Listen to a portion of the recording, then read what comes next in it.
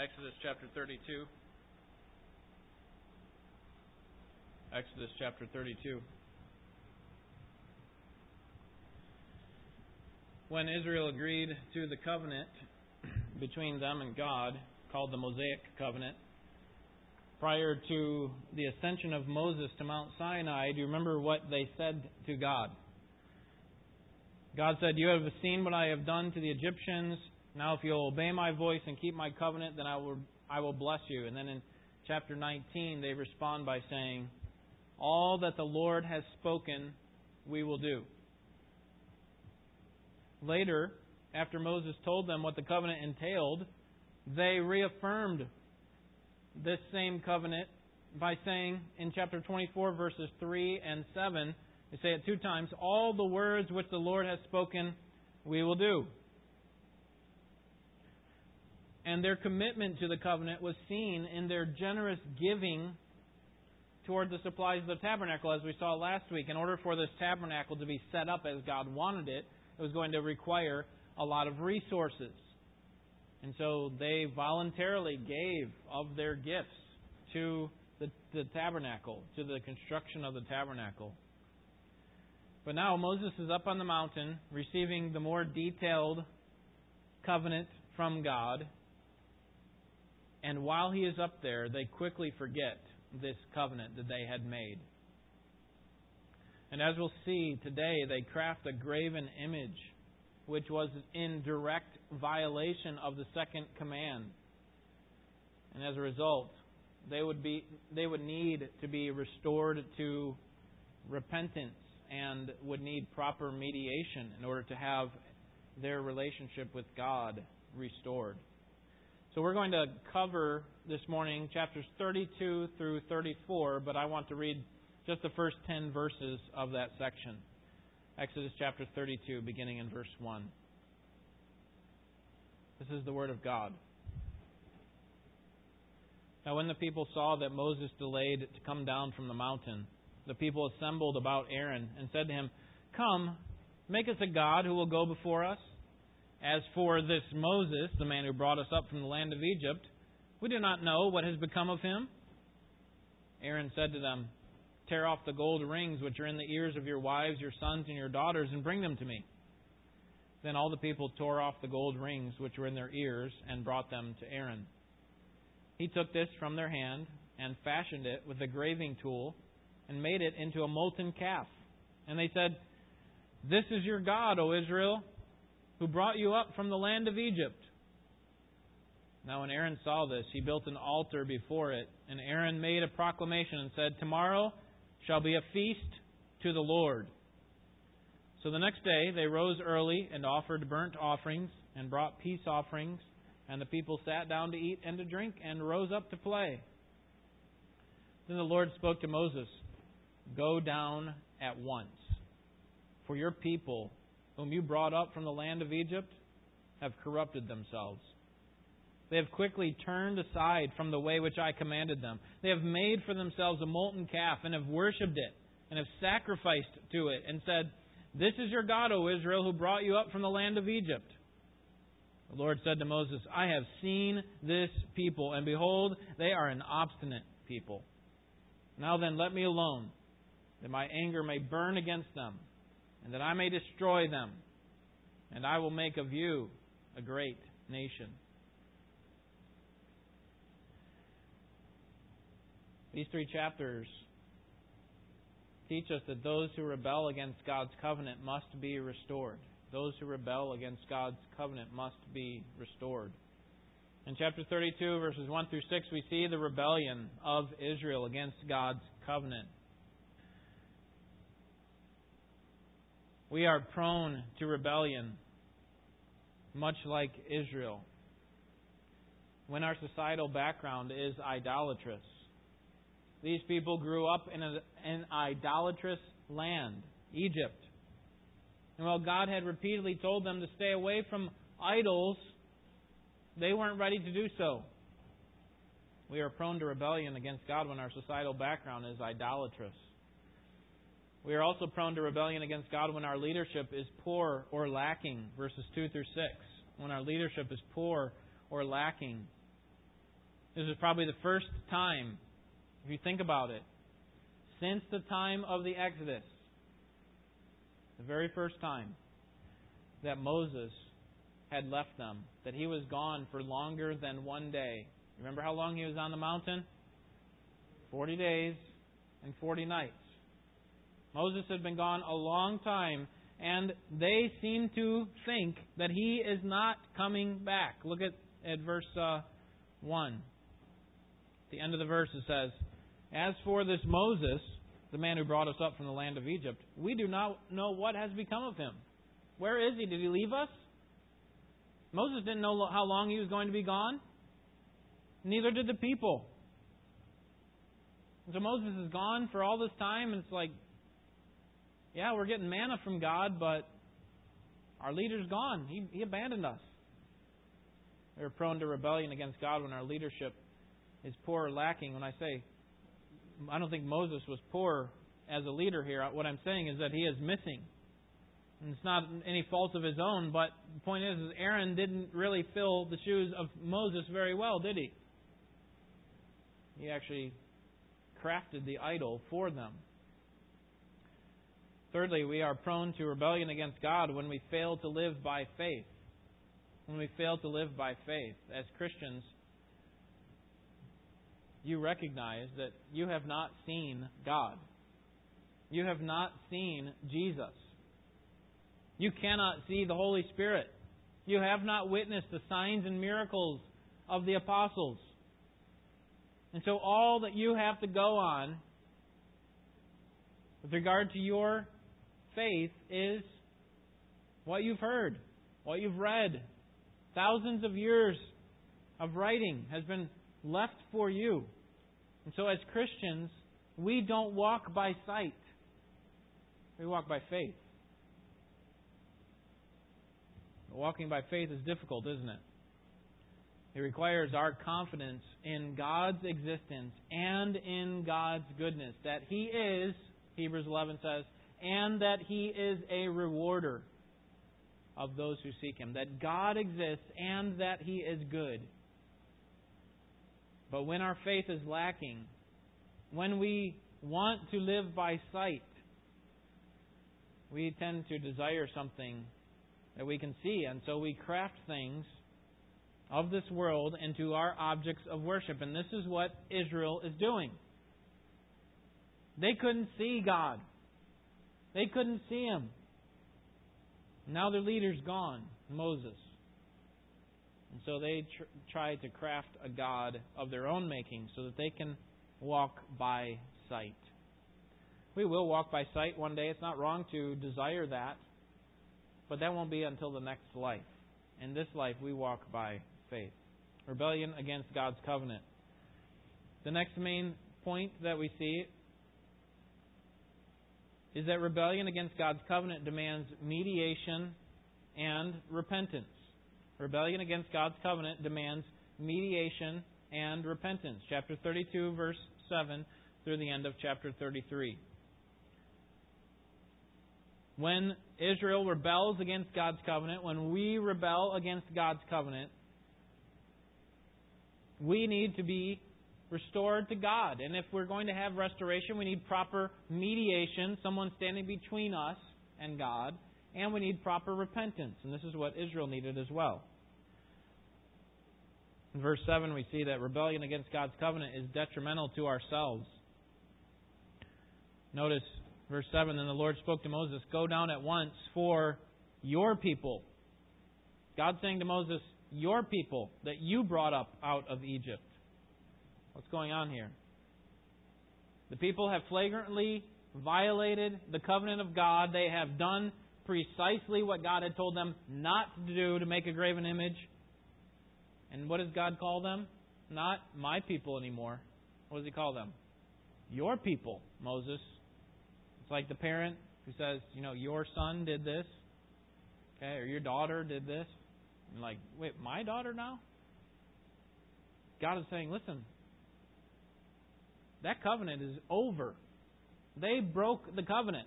This was not a one-sided covenant in that God was saying, I'll do it no matter what they do. That's not this kind of covenant. Now, God did make those kinds of covenants, like with Abraham, but not this one. And with David, He did the same thing. But with this one, it's a two-sided covenant, that if any one of the parties broke their end of the deal, the covenant was off. And so God says, Moses, go back down to your people. You know the ones that you brought out of Egypt? Go back down to them. And the reason it's detrimental to ourselves is because our rebellion is offensive to God, verses 8 through 10. Our rebellion is offensive to God. Israel had violated the second command, do not make any graven image. And here is another evidence that Israel had broken its covenant with God. Notice God doesn't see them see this act that they've done as something that can just be swept under the rug. Notice what He calls it in verse 9. The Lord said to Moses, I have seen, notice He doesn't say my people again, I have seen this people, and behold, they are an obstinate people. They are stubborn, stiff-necked, defiant. The reason our rebellion is so bad is because it's offensive to God. And God cannot leave rebellion unpunished. Notice verse 10. God proposes three solutions. Now then, here's the first, let me alone. And the second is that my anger may burn against them, and that I may destroy them. And then third, I will make you a great nation. Here God is, I believe, proposing what He's going to do if Moses doesn't intervene. Now, we recognize that God knows all things. He knows the end from the beginning. He knows what Moses was going to do. Here, He offers a proposal. This is what's going to happen, and we know from the rest of the story, if Moses doesn't intervene, because these things don't happen. God says, leave me alone. Let my anger burn against them. I'm going to wipe them out completely, and I'm going to start back over with you, Moses. I'm going to start back over with you. Because rebellion against the covenant is rebellion against God, restoration can only come through proper mediation and repentance. And that's where Moses comes in. Here in verses 11 through 14, we have the first evidence of mediation by Moses. Mediation by Moses. Moses intercedes for the people, and here he prays to God, essentially, talks to God, and offers three arguments for why God should withhold His destruction of Israel. Remember what God proposed? Leave me alone. Let my anger burn. I'm going to destroy them, and I'll start a new nation with you. And Moses says, here's why you shouldn't do that. First, verse 11. O Lord, why does your anger burn against your people whom you have brought out from the land of Egypt with great power and with a mighty hand? Here's Moses' first argument. Destroying Israel negates the great deliverance of God. That is, the great deliverance from Egypt. All that work that you've done before, God, and all the nations and Israel had seen it, if you destroy them, that becomes a waste. Second argument that Moses makes is in verse 12. Why should the Egyptians speak, saying, with evil intent, He brought them out to kill them in the mountains and destroy them from the face of the earth? And then he goes on to say, turn from your burning anger and change your mind about doing harm to your people. The second argument he gives is destroying Israel will give Egypt an opportunity to boast. You really want the enemies to say, well, what kind of God is that? He delivered them out of Egypt in order to destroy them Himself? How is that going to affect the glory that's due your name, Moses says. And then thirdly, his third argument is in verse 13. Remember Abraham, Isaac, and Israel, your servants to whom you swore by yourself, and said to them, I will multiply your descendants as the stars of the heavens. So the third one is, destroying Israel negates your promises to Israel's fathers.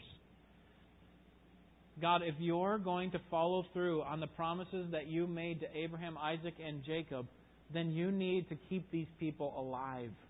You need to follow through on your promises. Now, what I want you to notice about this is that Moses' three arguments are not based on his own personal desires. This is why I think you should do it. This would help me.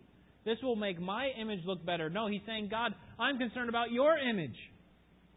If you destroy them now, you're going to waste what happened in Egypt. If you destroy them now, Egypt will boast. If you destroy them now, how are you going to follow through on your promise to the forefathers? Right? Moses is concerned about whom? Not himself, but God and His glory. And notice what God does in verse 14. So the Lord changed His mind about the harm which He said He would do to His people. Friends, prayer works. Okay, God responds to the prayers of His people. Why did God change His mind? Why did He relent? Was it that He didn't see things clearly until Moses brought them up? Oh, yeah, no, I didn't think about that. Of course God saw everything. Of course He knew what the ramifications were going to be if He destroyed Israel. But when the Bible tells us that God changed His mind or that He relented, it simply shows us that God is changing in the way that He deals with us. Because if we think about it in the big picture, God does not change. If He did, then we would have an imperfect God. Think about it. If God could change for the better, what does that suggest about the God we have right now? That He's not the best that He possibly could be. That He needs some improvement. If God could change for the worst, what does that say about the future God that we're going to serve? It tells us that He is potentially evil. That He could end up being completely evil if He could change for the worst. But God does not change. He, like Jesus in Hebrews, is the same yesterday, today, and forever. So the only thing that changes when it comes to God is the way that He deals with us. As we change, He deals with the way that we live. He dealt with Adam in a different way that He dealt with Abraham, that He dealt with Moses, than He dealt with Malachi, that He dealt with the apostles, that He deals with us. And that's the whole idea of God working in various what we call dispensations.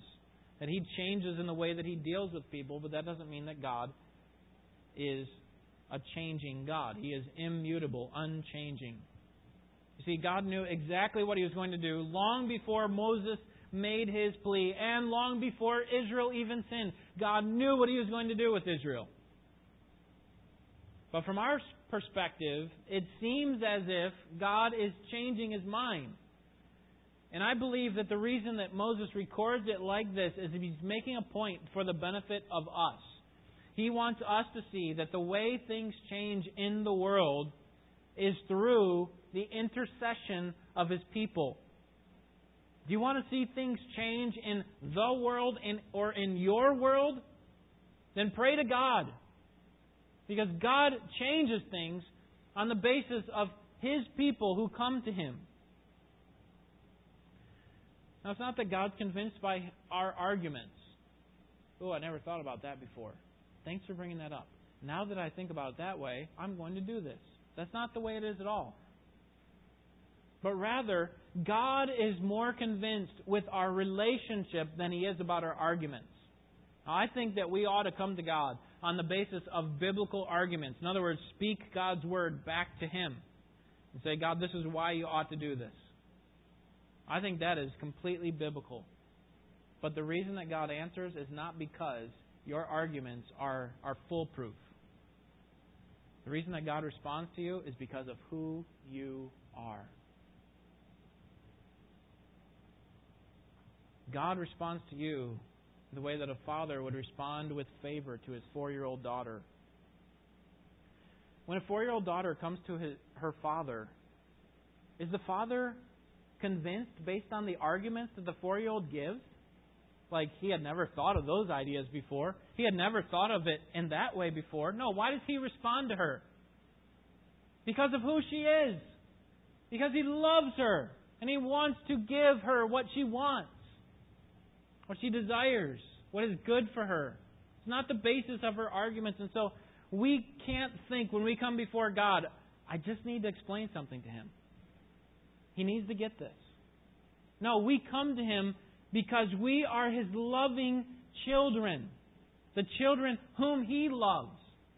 And so He wants to say, yes! But we, most of the time, many times I should say, we do not ask. The way change happens in this world and in your world is through prayer. God wants to answer you, but you need to ask. And the main thing that we should see here is that God continues to be their God. That He doesn't... Okay, here's the threat or the proposal. Moses, if you don't intervene, I'm going to destroy them, start a new nation. Moses says, don't do that, God. And God says, all right, I'm not going to do that.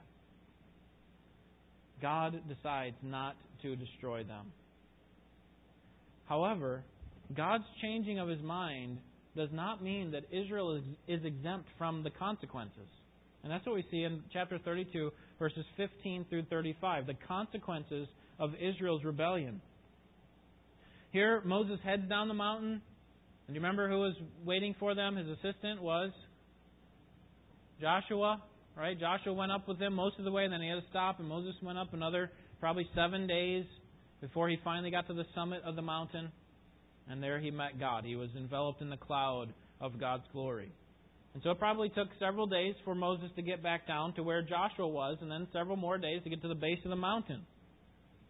And as they're coming down, they hear the noise of war.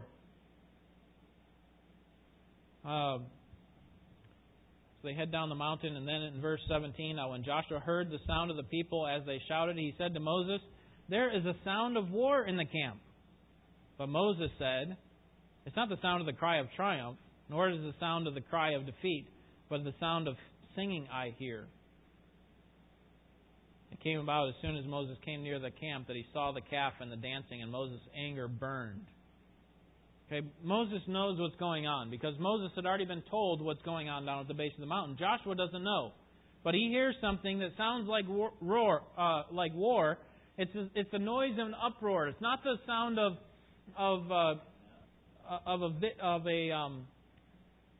just like a lot of commotion, but rather it's the sound of that would be made at the victory, the uproar that would come.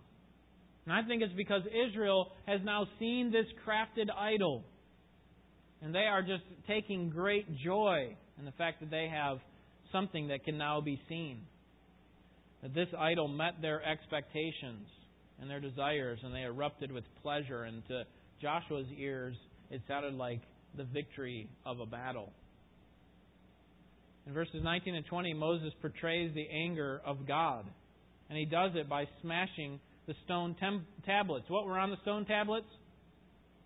It was the law of God. It was a summary of the law of God. Apparently there was the Ten Commandments on one side written by God and the Ten Commandments on the other side written by Moses. It was a copy of the law. And so Moses takes this law.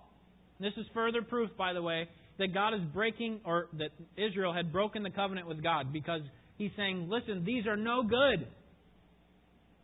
Verse 19, it came about as soon as Moses came near the camp that he saw the calf and the dancing, and his anger burned, and he threw the tablets from his hand and shattered them at the foot of the mountain. He took the calf which they had made and burned it with fire. Moses portrays the anger of God. Don't think that this is an impulsive move on the part of Moses, that he's like, I can't believe you guys did this. This is the first time I've thought about this. No, remember, he knows about this probably for days, because it takes a long time to get down the mountain.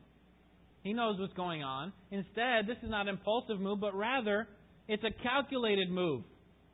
He's thinking, I believe, the whole time down the base of the mountain, I'm going to destroy these tablets right in front of them so that they know how serious this act of sin is. This act of idolatry, this act of rebellion is.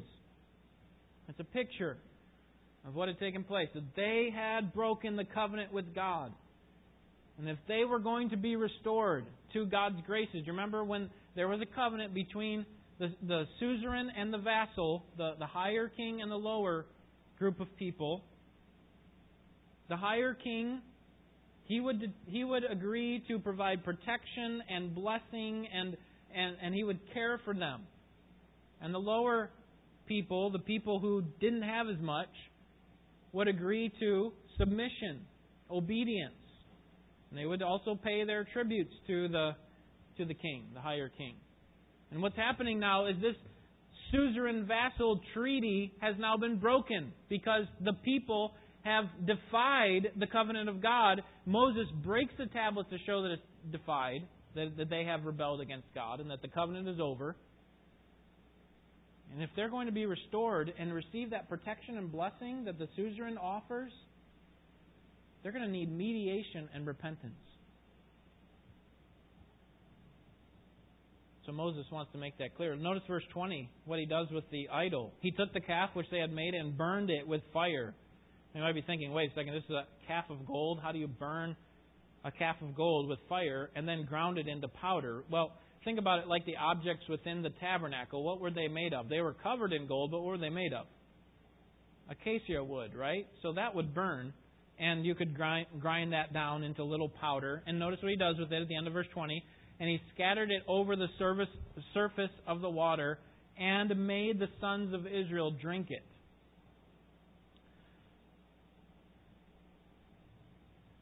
Now, I don't think that he had them line up one by one, put it in their canteens, and say, here is this desecrated water, drink it.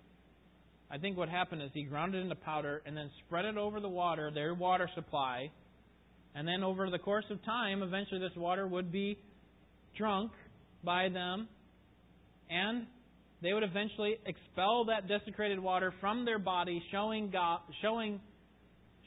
them what God really thought about idols. Right? They are worthless. In verses 21 through 24, Moses talks to Aaron, and I think he gives him the benefit of the doubt. Verse 21, and Moses said to Aaron, what did this people go to you?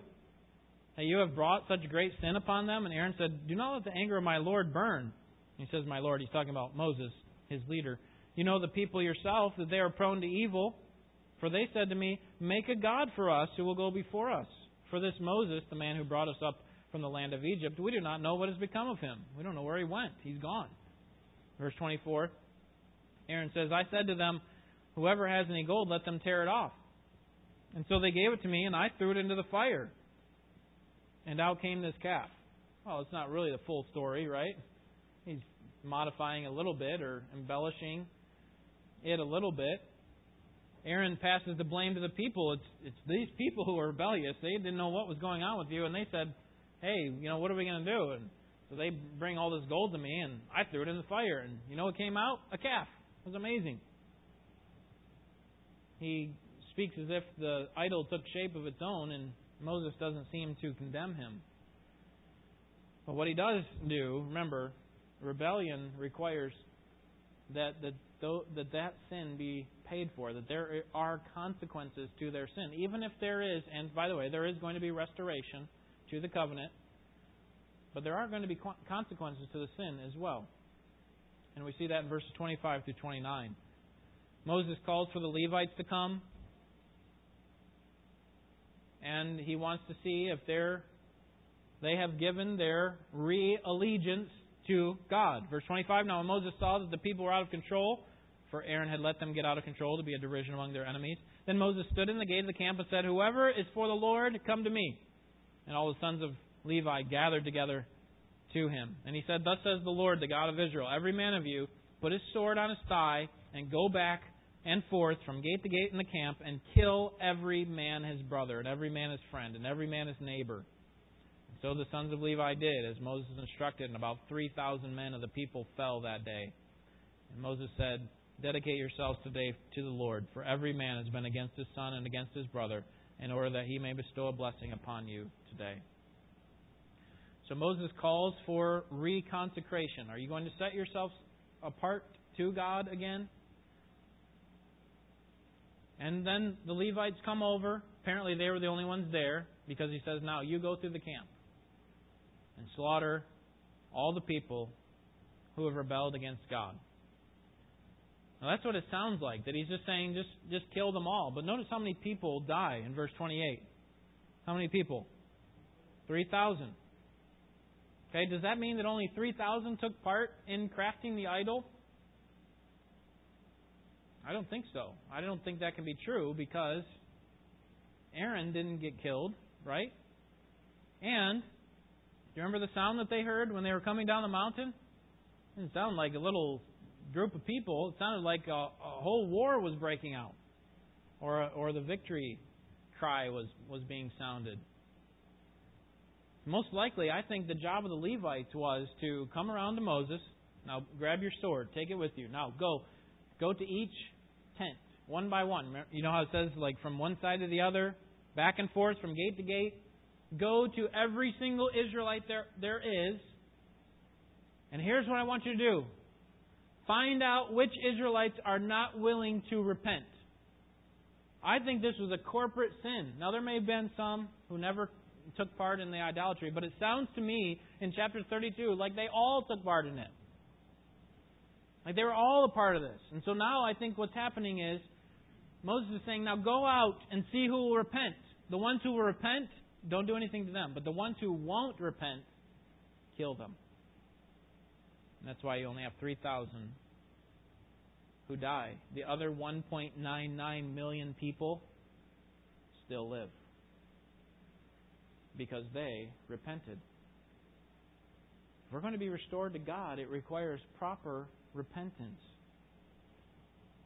But it also requires a proper mediation. It's not enough for us to repent. We need someone who can stand in our place and speak on our behalf and provide atonement for our sins. This is where we see Moses come back into play in verses 30 through 34. On the next day, Moses said to the people, "You yourselves have committed a great sin, and now I'm going up to the Lord. Perhaps I can make atonement for your sin." And Moses returned to the Lord and said, "Alas, this people has committed a great sin, and they have made a god of gold for themselves. But now, if you will, forgive their sin, and if not, please blot me out from your book which you have written." Sounds like we were talking about this morning with the Apostle Paul. Hey, take my eternal life for the sake of these people. Let them live. Allow me to suffer in hell forever. Blot me out of your book. Verse 33, the Lord said, "Whoever has sinned against me, I will blot him out of my book. But go now, lead the people where I told you. Behold, my angel shall go before you. Nevertheless, in the day when I will punish them for their sin." So the consequences of their sin is that God is going to punish them for their sin. And we're going to see how that takes place. Actually, God does agree to some partial restoration in verses 1 through 6. But it's amazing what He suggests that He will do. Notice verse 2. Chapter 33, verse 2. "I will send an angel before you, and I will drive out the Canaanite, Amorite, Hittite, Perizzite, Hivite, and Jebusite. Go up to the land flowing with milk and honey. Or I think probably a better word would be, but I'm not going with you. Because you're an obstinate people, and I might destroy you on the way." Here's the partial restoration. God's saying, listen, remember what you asked of me, Moses, that I don't destroy them? Well, I'm not going to destroy them. But I'm not entering back into a covenant with them. Send them on their way. You guys go up. Moses, you lead them. You guys go to the land flowing with milk and honey, which was what? The promised land, Canaan. You go. But I'm not going with you. Because those people are too obstinate. And I might destroy them along the way. Israel recognizes what they had done. They recognized the weight of their sin. Yes, they had paid for the consequences of their sin by losing these who had rebelled, but they've done something greater. They've actually harmed a relationship that they had with the Almighty God. Notice what they do in verse 4. When the people heard this sad word, they went into mourning, and none of them put on his ornaments. The Lord said to Moses, "Say to the sons of Israel, you are an obstinate people. Should I go up in your midst for one moment? I would destroy you. Now therefore put off your ornaments from you, that I may know what I shall do with you." So the sons of Israel stripped themselves of their ornaments from Mount Horeb onward. Israel here, I think, gives a token of their repentance, of their genuine repentance. Not just, we have sinned. We want to do what's right. Now they're saying, listen, we're taking off all of these ornaments that we would normally wear, and we're putting on kind of mourning clothes, funeral clothes. Because we want to show God how serious we see our flagrant idolatry. God says, put on those clothes and then let me see what I'll do with you. But I'm not going with you. Some scholars believe that the end of verse 6 means that they wore those funeral clothes all the way through the wilderness. Okay, for them it was sackcloth and ashes, so don't think they're walking through with suit and tie and a really nice dress or something. Okay, but sackcloth and ashes. No ornamentry, no necklaces, no earrings. All that stuff was put away because they were showing how serious they were about their rebellion against God. That they had turned from that. That's why it says, from Mount Horeb onward. From that day on, they didn't wear anything but those clothes. Well, Moses intercedes again in chapter 33, verses 7 through 16. He's not done interceding for Israel. He is an amazing leader. He recognizes that although God was not going to kill them, as He first proposed, these people were in great danger if they did not have God's special presence with them along the way. Look at verse 3 again. He says, go up to the land flowing with milk and honey, but I will not go up in your midst, because you're an obstinate people. So in verses 7 through 16, Moses goes to this temporary meeting place. Remember, the tabernacle has not been constructed and set up, so it can't be used at this point to meet with God. So there is apparently some temporary meeting place outside the camp of Israel where Moses would go. And there he talks with God. And his argument to God this time was that even though they would not be struck by the hand of God, His abandonment of them would make them as good as dead. Moses went to the tent in verse 8. The people all stood up in his presence, recognizing that he is their leader again. Verse 9, whenever Moses entered the tent, the pillar of cloud would descend and stand at the entrance. The Lord would speak with Moses. Verse 10, when all the people saw the pillar standing at the entrance of the tent, all the people would arise and worship, each at the entrance. And thus the Lord used to speak to Moses face to face, just as a man speaks to his friend. And when Moses returned to the camp, his servant Joshua, the son of Nun, a young man, would not depart from the tent. Moses, I think, argues on the basis of God's glory. God, your glory must be seen in these people, and you cannot just leave us alone. If you leave us alone, we certainly will die. Well, God agrees to restore them in verses 17 through 23. God agrees to restore them. Moses makes his argument here that the nation is His people and that He must be with them. Notice why God responds to Moses. Verse 17, the Lord said to Moses, I will also do this thing of which you have spoken, for your arguments have found favor in my sight. Is that what it says? No, it says, for you, Moses, you have found favor in my sight, and I have known you by name. This underscores what I was saying earlier. The reason God wants to respond to your prayers is not because of your good arguments. It's because of your relationship with Him, because He loves you. When you come to Him, He responds to you because He knows you by name. Then Moses said in verse 18, I pray, show me your glory. And this is this event where God allows His glory to pass by Moses, and He covers Moses' face so that he is not destroyed, because no one can see God in His unshielded glory and still live. So He covers Moses' face until God passes by, and Moses is able to see kind of the back end of God, of His glory. And I think this is important to tying all of three of these chapters together. They have broken the covenant. Moses has mediated on their behalf. They have repented. And now God says, here's a symbol, Moses, that I'm going to be with you. And I'm not going to abandon you. Let me show you my presence. Let me show you who I am. He gives Moses an indication of who He is. And then in chapter 34, we see proper mediation and repentance result in restoration. So we have rebellion, 32, 1 through 6. We have mediation and repentance, chapter 32, verse 7 to the end of chapter 33. And then chapter 34, here's the restoration. Do you remember those tablets that were broken, symbolizing that the covenant was over? Now they're going to be reinstated. In verses 1 through 10, God desires a relationship through covenant. Remember in in 33:3, I'm not going with you. Even though I won't destroy you, I'm not going with you. But here in chapter 34, God says, even though you breached my covenant. Notice verse 10. Then God said, behold, I am going to make a covenant before all your people. I will perform miracles which have not been produced in all the earth nor among any of the nations.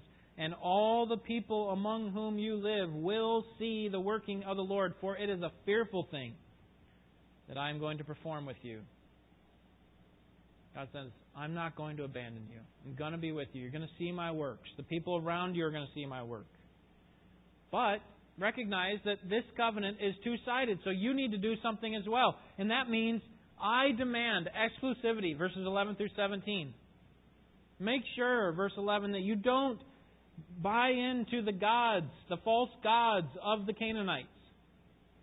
Don't even let them stay around. You need to destroy all of them. That is the people, because they will encourage you to worship these false gods. Verse 13. Verse 12, watch yourself that you make no covenant with the inhabitants of the land. Verse 13, but rather you are to tear down their altars, smash their sacred pillars, cut down their asherim, and you shall not worship any other god. Verse 15, otherwise you might make a covenant with the inhabitants of the land, and they would play the harlot with their gods and sacrifice to their gods. And someone might invite you to eat of his sacrifice, and you may take some of their daughters for your sons. And then he finishes by saying, verse 17, you shall make for yourself no molten gods. And don't get involved with those people or their gods, because God desires, I should say God demands exclusivity. And then God desires complete devotion, verses 18 through 28. Here we have a summary of sample laws that show that the covenant is being renewed, many of which He's already said before in the Ten Commandments. And then in verses 29 through 35, God shows His acceptance of their repentance through the clearest expression of His presence. And it was that Moses' face shined. Verse 29, it came about when Moses was coming down from Mount Sinai that he did not know that the skin of his face shone because of his speaking with God. So when Aaron and all the sons of Israel saw Moses, behold, the skin of his face shone, and they were afraid to come near him. Moses had to wear a veil over his face when he came from speaking with God. Here's a clear indication, Israel, that God has not abandoned us. God is with us. A couple of things I wanted to explore in conclusion today. We don't have time, but let me just encourage you to write down this passage. 2 Corinthians 3, 7 to 18. 2 Corinthians 3, 7 to 18. We can be closer to God than Israel. You realize that we don't come to God through a fallen human mediator. We go to God through God the Son. We go directly to God in that way. And so we are, in that sense, God's mediator. We are God's priests. And that's what 2 Corinthians 3, 7 to 18 is about, that we radiate the glory of God, not with radiating faces, but with our lives being changed, that we are being transformed into the image of Christ from one level of glory to the next. Read and meditate on that passage, 2 Corinthians 3, 7 to 18. And then, secondly, praise God for His mercy. You know, God had every right to destroy Israel for breaching the covenant because they had committed flagrant idolatry. But instead, look at chapter 34, verse 6. This is the kind of God we serve. Then the Lord passed by in front of him and proclaimed, the Lord God, compassionate and gracious, slow to anger, and abounding in loving kindness and truth, who keeps loving kindness for thousands. Aren't you thankful that God did not treat you as your sins deserved? God did not treat you as your rebellion deserved. But instead, He was slow to anger, compassionate, long-suffering, abounding in loving kindness, wanting to show love to you and to your future generations. You realize that the same way to restoration that Israel had is the same way that we have, and that is to draw near to God, James 4:8, and He will draw near to you. Cleanse your hands, you sinners, and purify your hearts, you double-minded. Draw near to God, and He will draw near to you. He is a God of mercy, and He wants to forgive you. Let's pray. Father, we have considered some amazing truths this morning. That You are a God of compassion, and that we, through our rebellion, have broken the covenant, and we need to be restored to You. Lord, we're thankful that You have not hidden Your face from us. You have made Yourself available so that we can come to You and repent. And through proper mediation of Jesus Christ, our Savior, who died for us, we can be fully restored. And You will be our God, and we will be Your people. You will go with us. And You will cause our lives to shine like Moses' face as You change us into the image of our Savior. Lord, change us more even today, we pray in Jesus' name. Amen.